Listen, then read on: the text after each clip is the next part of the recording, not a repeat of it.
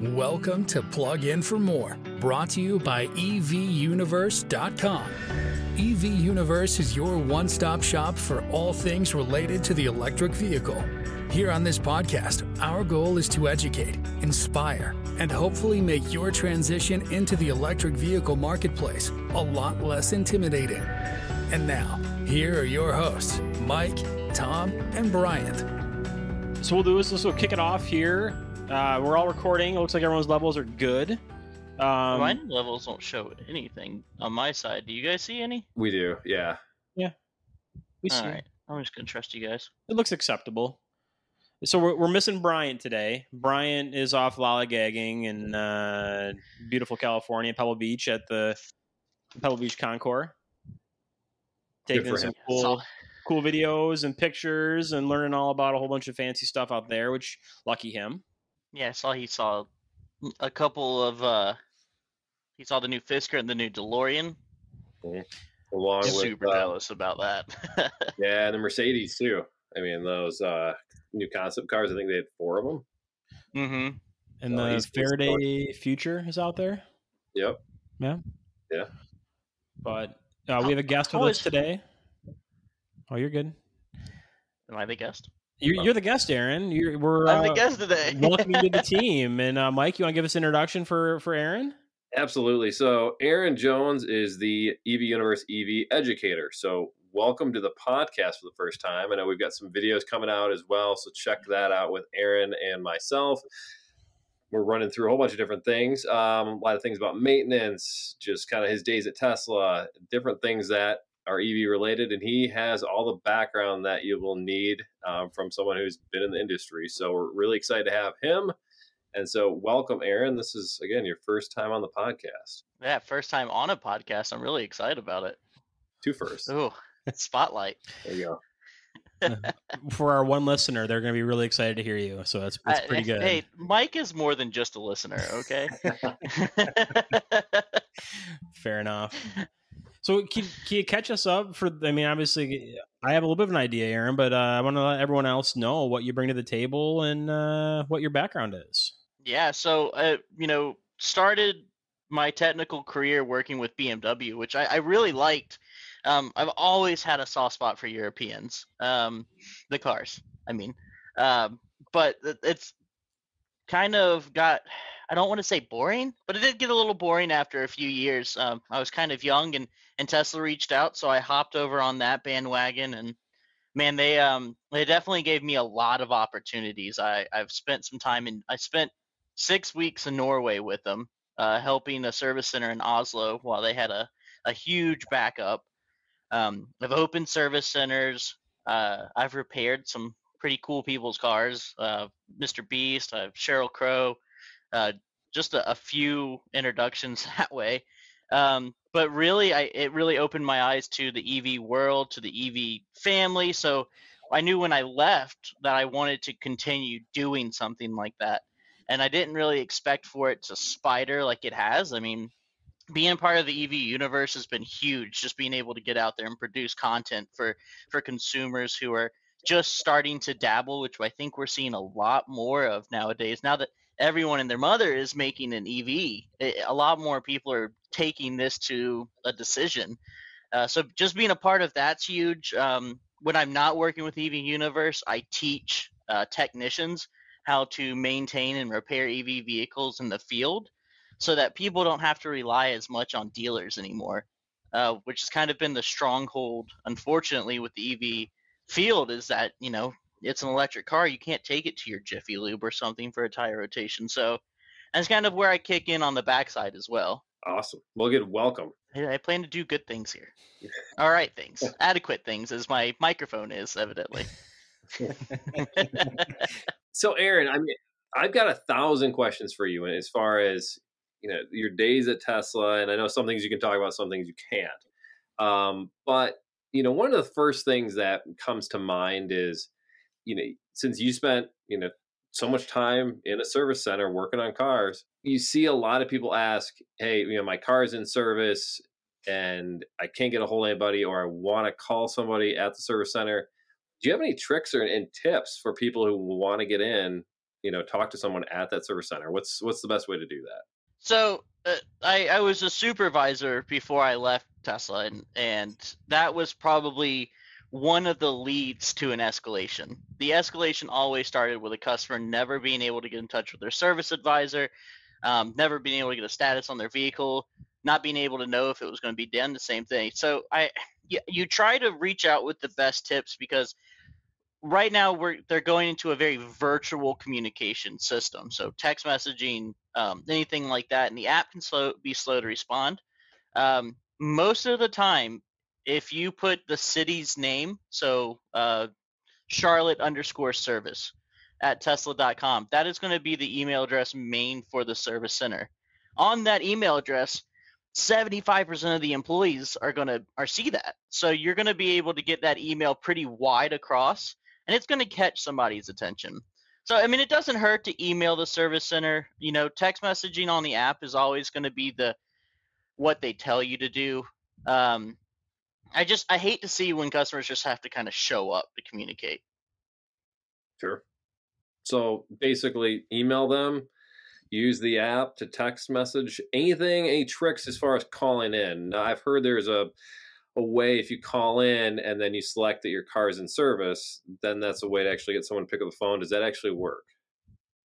So I recently called in to the service center, and they no longer have that option. But if you do select your local service center, it's like 3 or 4, whatever the number is, and then put in your 10-digit number. Now, sometimes what it will happen is if you put your 10-digit number in there, it will give you the status update of your vehicle. I don't have a Tesla, so when I put mine in there, it just skips over that and rings the front desk.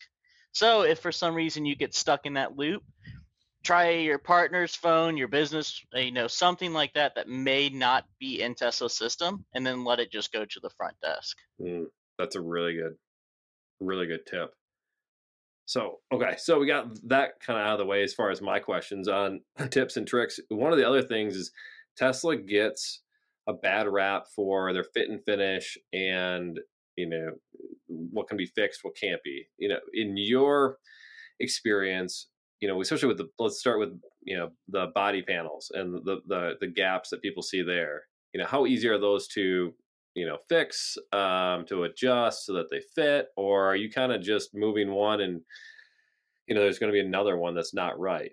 What So to Tesla's credit, when I was 21 years old, I didn't really have my life together too well either. So we look at where Tesla is as a company. I mean, it's still super young. I mean, it's just learned that it can drink legally, and it's Ubering home on the weekends. All right, that's where Tesla is in their production. I mean, they just got their first job. They're really rocking. So it takes some time for the fit and finish. And yeah, early build Model 3s, early build Model Ys were pretty bad too. I mean, Model X's were coming to us when they were first coming off the line, not completed. We were finishing those in the service center. Oh, hang on. I got to jump in here. So when you say not completed, are we talking? Just interior? Wait. Are we talking about a bumper was not installed? Or are we talking about like just a couple small interior pieces? Expand. I mean, it was a small couple of times, but you would open the trunk of a Model X that came off of the transport truck, and there's the C-pillars and some of the carpet would just be in there. When you're at end of line, you are producing these vehicles so quickly that unless it is a no drive issue where the vehicle could not be driven by the customer or the service center, they rely on the local service center. And when you're producing that type of volume with a very small margin of error, that's kind of what they have to do. So a lot of the times the service center repaired it. They would deploy tactical response teams if they needed to help at the factory to kind of get these all buttoned back up.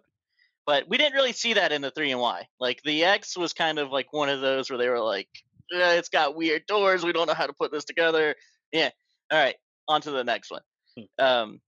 But so when you talk about fit and finish, it's really important to start at one spot of the car, and that's going to be the front. So when you build the fit and finish, the adjusting needs to go back. And it's really not that difficult. There are a couple of difficult parts. Like when you look at, for some reason, you want to adjust your Model X trunk.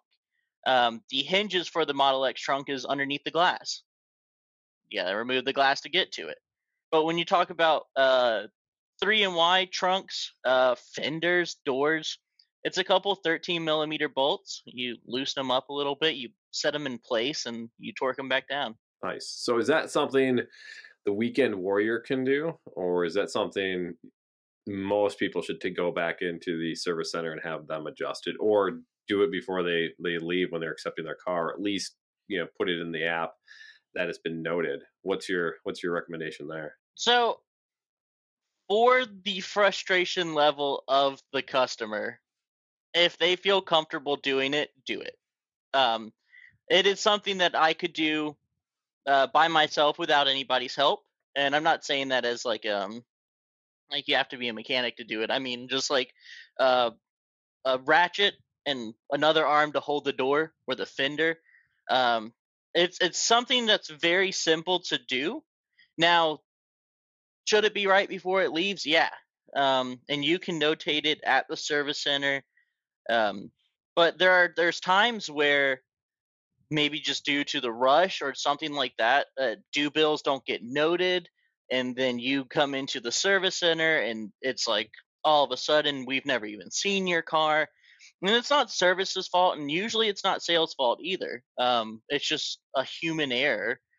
So it's either get it fixed there or tackle it yourself. It's hard to kind of rely on anything other than paint to go into another service visit or be noted. One of the things we try to do in this podcast is reduce misinformation and make sure that we're giving everybody an accurate picture of an EV ownership. And, from your standpoint, what is some of the biggest misinformation out there, and how do we correct that? Charging and range.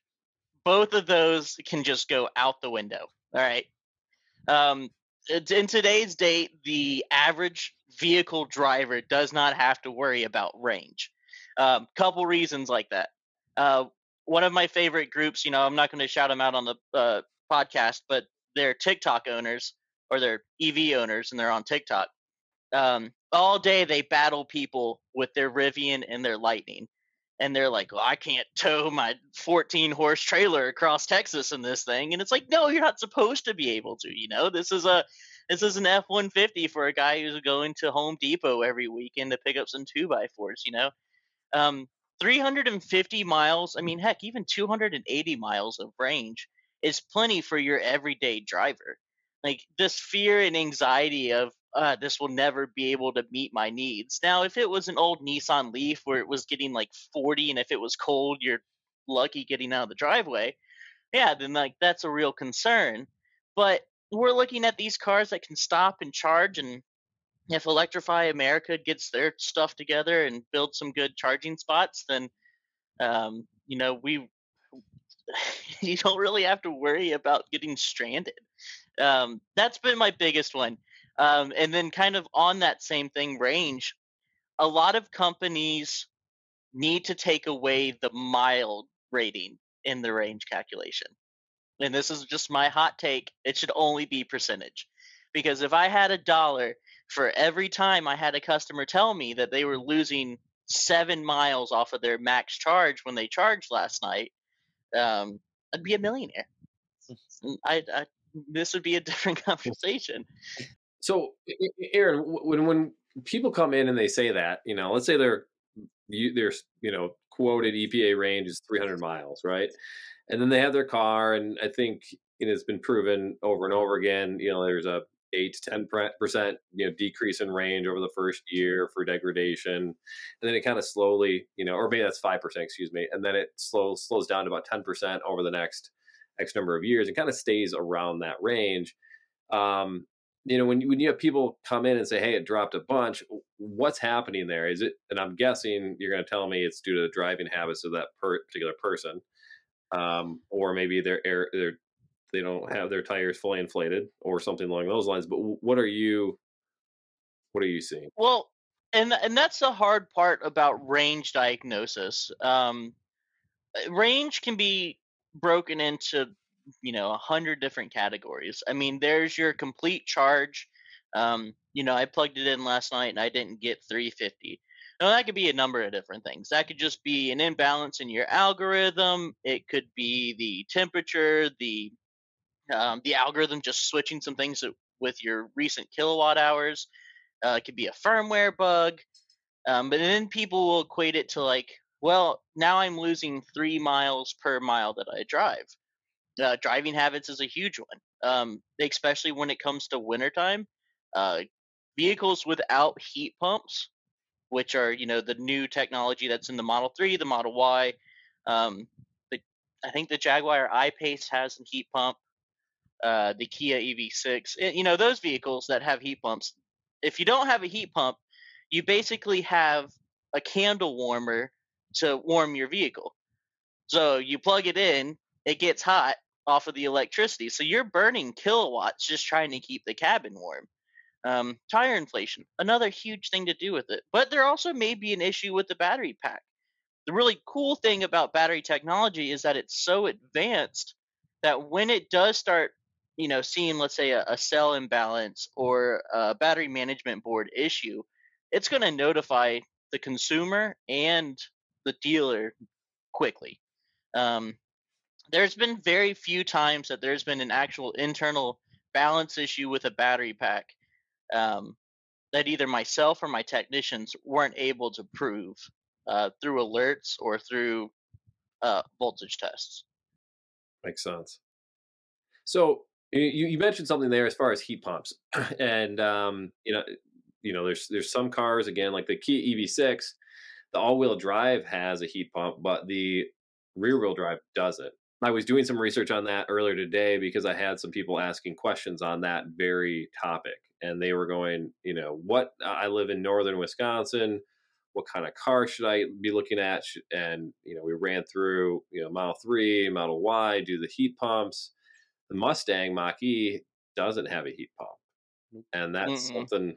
Yeah, Tom. I mean, that's something we'll have to think about there. We'll keep an eye on that. All right. Well, and I would say so. I've seen under the frunk of a Mach-E, and it looks like the underneath of a first gen Model S. I mean, there's just coolant lines everywhere. There's a chiller in the fender for some reason. But there's 2 coolant reservoirs. It's a big thing. And then when you look at like heat pump systems, it's 2 components. I mean, there's some coolant lines that run to all the other places, but the pumps are usually combined with the reservoirs. I need to do some research on the EV6 because I think that they use a reverse and flow to actually heat and cool the cabin. So while they keep the standard heating and cooling circuit going, when they need to heat it, they just flip it and it goes the other way, producing the warmth in the cabin. It's actually supposed to be a very cool system. Like, this is a super manifold out of a 3. Yeah, so what does that do? So what this does is it takes refrigerant and it pressurizes it. So when refrigerant is pressurized, which is often done to help cool the vehicle, it produces heat. So what it does is it takes that byproduct of heat from pressurizing refrigerant, and instead of just dissipating it through the condenser that you see in normal AC vehicles, it dissipates the heat through your cabin, so that you are now being warmed without needing to have an extra component. So normally, if I knew I was doing show and tell, I would have been prepared. You'd have one of these. So this is your positive temperature coefficient heater. And like I said, it's just a big candle warmer, plugs in, and gets hot. And it's super efficient. I mean, those PTC heaters are 100% efficient. There's nothing that of its job that it doesn't do. But for every 3 kilowatts that burns, the heat pump system is going to burn 1 kilowatt because it just doesn't need any power. The only high voltage that goes to a heat pump system is going to be the compressor, which is also getting power in a normal AC system. So, like, for Tom, if you guys got under -10, which just move, I know. go somewhere else. And we will get under -10. Why would you We do tried. that? We tried to get rid of it, but You know, every winter I wonder why I live someplace where the air hurts my face, but you know, Like, if you get outside and it is colder than it is Yeah. in your freezer, right? don't live there. But the summers here make up for it.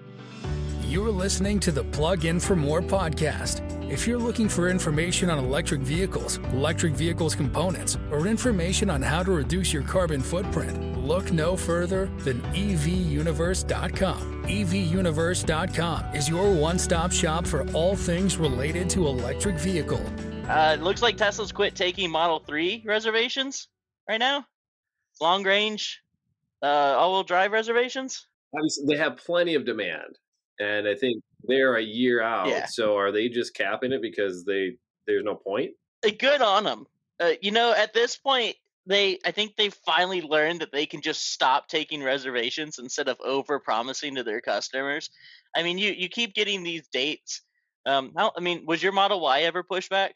We haven't talked about this. So I sold my Model Y long range, and the reason I got that car was because I had got in an accident with my older Model S P85D, and that was going to take a while to get repaired. So I was very lucky, and I was able to get a long range Model Y within 3 days after that happened, which is unheard of. And I apologize to anyone listening out there who's trying to get a Model Y, because Who's been on the waiting list for like the last 8 months? They're Yeah. just like, Yeah. And so when that car came in, I took it because I needed a car, and I was happy and grateful to get it. But it wasn't what I was really looking for. I was looking for a performance, and I wanted white on white. And so I ordered one of those a while back, and I just got it about a week and a half ago. But it did take, it got pushed back 2 different times. So I was originally supposed to be getting it early August, and it got pushed back to the end of August. Both times it got pushed back only a week at a time, so it was still really close, but it did get pushed back. yeah, and I think that's better to just say, hey, we just can't fulfill these orders right now. Like, it's second quarter of 2023 is where I think the latest delivery is right now. So that's what, April of 2023 is when people are expecting their next car, and it just doesn't make financial sense, because if you look at your trade-in value, it only lasts for 90 days. So people are sending out and quoting out for these new vehicles, getting the trade-in value on their vehicle that they're now going to drive for another 6 to 8 months while they wait on their Y. And then, I mean, heck, you wreck it, you lose your trade-in, you lose your job or something. I feel like that there was a balance of like keeping customers happy with delivery times, and I'd be curious to see how many people they were actually losing purchasing vehicles that were waiting 6 to 8 months for their vehicle. Yeah. I mean, you go get is there a wait for EV6s right now? Yeah, there is, but not that long. And there's definitely been some on dealer lots that have come in. I mean, that's how Bryant picked up his. I mean, he had one that was coming in, and he only had like a 2-week wait, 3 weeks, something like that. So it wasn't very long. Tom, what's your wait on your Mach-E? Well, I was just going to talk about that. So my Mach-E, I've ordered it in March of 2022. So we're about 5 months in right now. I got an email 2 days ago from the Ford Motor Company saying, as promised, we want to update you on the status of your Mustang Mach-E. We are still experiencing delays due to supply chain challenges that Ford and our industry are facing at this time. Please understand that while getting your vehicle into production is taking longer than usual, we are doing all that we can to minimize delays, and there's nothing we want more than deliver your new Mustang Mach-E. We are fully committed to keeping you updated on your vehicle status, and we'll let you know as more information becomes available, blah, blah, blah, Ford Motor Company. Every 45 days, I get that email. So how many times do you get that email? Like 3. Yeah. Man, and that stinks too, because as we're seeing chip development coming back to the States, or being kind of widened in the States, I'm hoping that manufacturers of vehicles, bikes, boats, whatever they're making, these turnaround times are going to become faster because consumers are still hungry. Like consumers still want to spend money on flashy things, and I think we see every time we see that gas spike just a smidge, people are just like, it's time. It's time for an EV. Yep.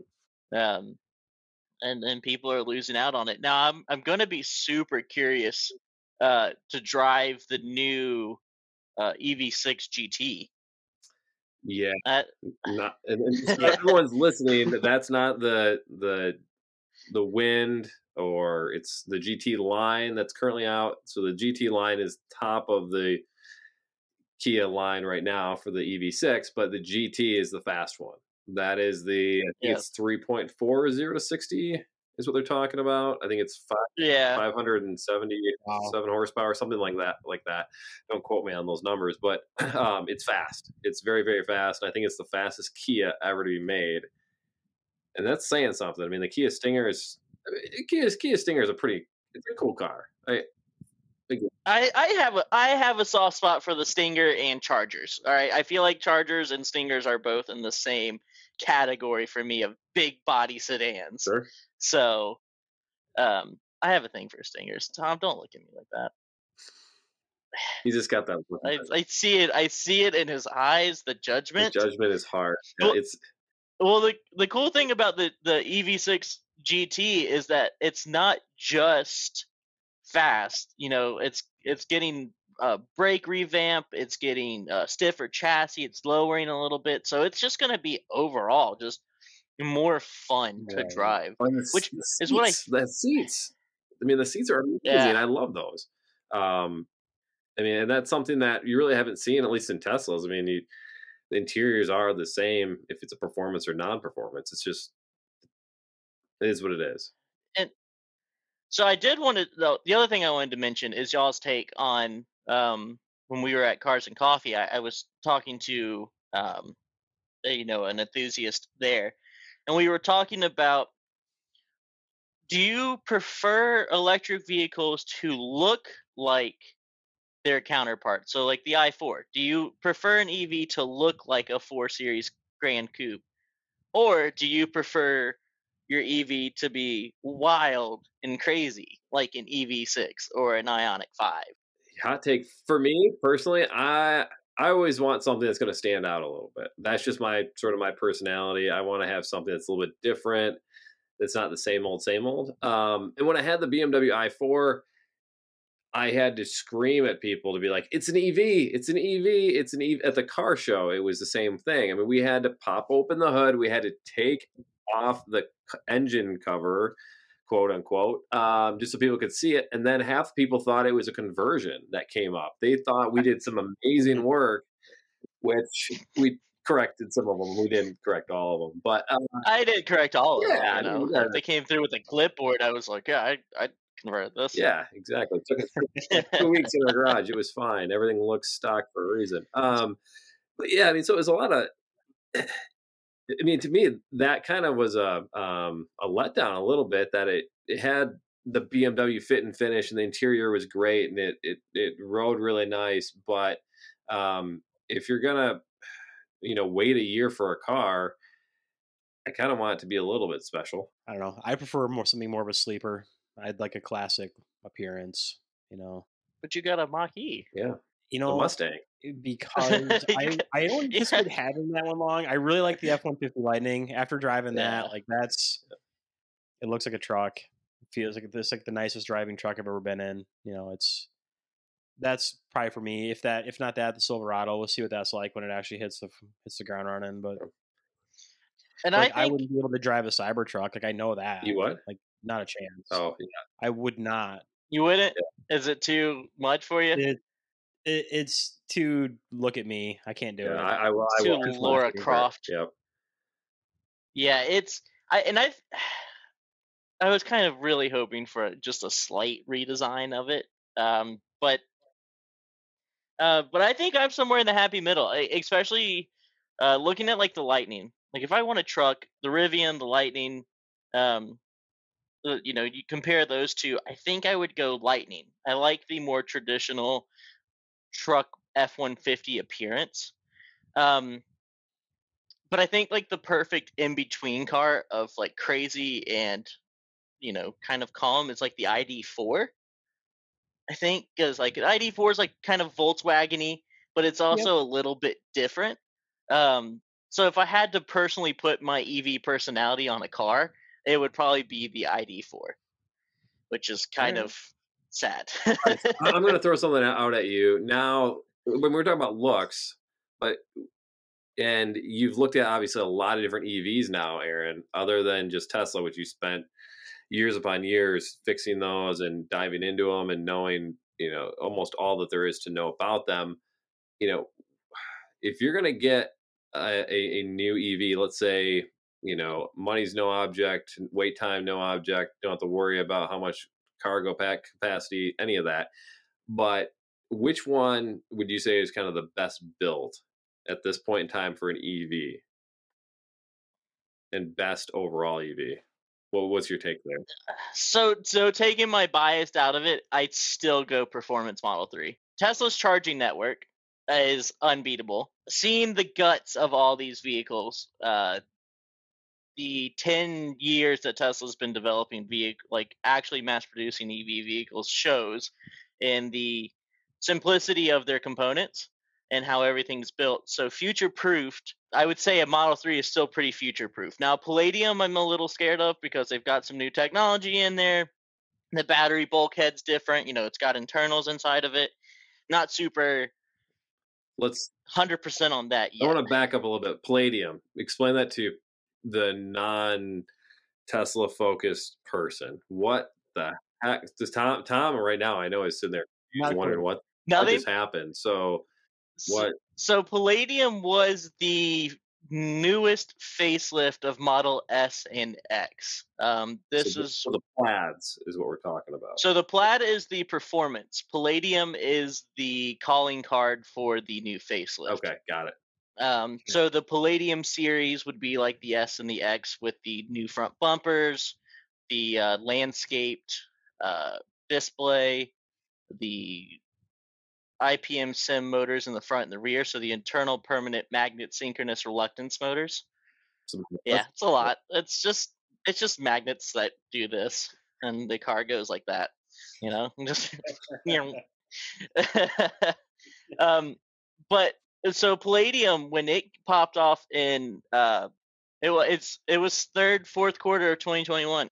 There's a whole bunch of technology that's different in it, and what I mean by that is it's like a Model S and a Model 3 drove at each other as fast as possible, and then what you got from the accident is what you have now. So it's got a Model 3 car computer, it's got a Model S battery cell technology, but it's got Model 3 high voltage architecture with a heat pump and a lithium ion battery for the 12 volt instead of a lead acid so there's a lot of new technology that we saw in the 2021 2022s 2023s S and X's, and they may be fast as all get out, especially with the tri-motor Plaids, but nothing hits as solid as a Performance Model 3. It's fast, it's fun. I mean, if money was no issue, I'd have a Remax. But I feel like, more realistically, a Performance Model 3, and then maybe I'd get like a Viper to do a conversion on or something. That's a really good idea. I wonder where that came from. Is it time to start drinking, folks? I don't know. Rub that in every time you get a chance. Every time I didn't bring it up. I wasn't going to. Well, look, we've got the Challenger. So how long until Dodge just does their own conversion? We might see the new ECR Viper in 5 years. Did you see the Banshee? Mm-mm. Oh yeah, so Dodge has the new Banshee concept car, the EV. I'll send it to you after the podcast here. Take a look at it. Oh yeah, I did see this. It's the Charger or the Challenger. I mean, it's a Challenger. And So I did. Okay, all right. I did hear a sound clip, and I'm really hoping it was just a really bad microphone. But the fake sound that it makes, Yeah. someone ran over a cat before they recorded it. Like I don't like that. It could just maybe it has to be an in-person thing. This doesn't translate over a microphone and speakers. I mean, and this is literally Dodge doing what Impossible Meats did for the vegetarian community. It's like, how close can we get you to a hamburger without it being a hamburger? It makes funny sounds now. Well, and they're gonna have they're gonna have a manual transmission apparently. Yeah, or shiftable. I think is what they said, shiftable, which we'll see what that actually translates to. But like, God, it is it's freaking sharp. it's cool. I do really like it. Yeah. Well, and going back to the noise, I had with the i8 had kind of a futuristic weird noise, and then the i4 kind of the same thing. They made what Hans Zimmer production noise thing that sounded extremely, extremely fake. To me, I kind of like the Dodge. At least it sounded a little bit like it went with the revs a little bit, or what you'd anticipate. Yeah. Maybe not the noise so much, but I don't know. To me, is a better attempt than what BMW has done. Well, in BMWs, to be honest with you, when we were driving it on the highway, I was like, that Roadster's making a lot of noise. I was like, that can't be him. So I'd roll down the window and I couldn't hear it anymore. It's like the sound is only populated inside. It made sound. It wasn't any. I don't think I have a true pro or con of their sound. I probably would take it out just because it probably doesn't have its own dedicated sound module, and it probably takes some power from the amp, which you want when you're listening to music. So it cuts the music a little bit, just a tad. Yeah, that to me that was really awkward. I didn't really like that. But with the going back to the Dodge, that makes sound outside the car. Yeah. Which, I mean, it's kind of a win-win for Dodge because I think that they get some kind of kickback for pedestrian protection. I think so too, because when anyone who's had an early EV, when you're driving through a parking lot and you sneak up on somebody, you can scare them pretty easily, or you can accidentally, run somebody over, which obviously that's the reason you have that sound. But if you can use that noise, I think that's kind of a win. Yeah, and then they all have them in backup, and I think it's up to 7 miles an hour. But it'll be kind of nice for it to you can choose toggle whether you want the sound or not. Yeah. Maybe not come through. Well, I don't know. I'm feeling weird about it pulling into like a Cars and Coffee. Like, how would the community take it? Oh, you get roasted. You'd get roasted. You'd get roasted. which really stinks. Aaron, thanks for joining the first podcast with you. I know we have many more planned. Tom, again, yeah. Geez, you see, you guys just totally me up here. So, Aaron, being this is your first podcast, I can also comfortably say this is probably the most professional podcast you've ever been a part of. So that must be really exciting for you, and I know it is for us. So I appreciate you being here and being a part of it. Thanks, Aaron. Well, thanks, guys. Appreciate it. All right, guys. Yeah. We'll see you. Until next time. All right, we'll see you. Thank you for listening to Plug In for More. Make sure you subscribe so you don't miss any future episodes. In the meantime, check out the one-stop EV marketplace, evuniverse.com. Until next time.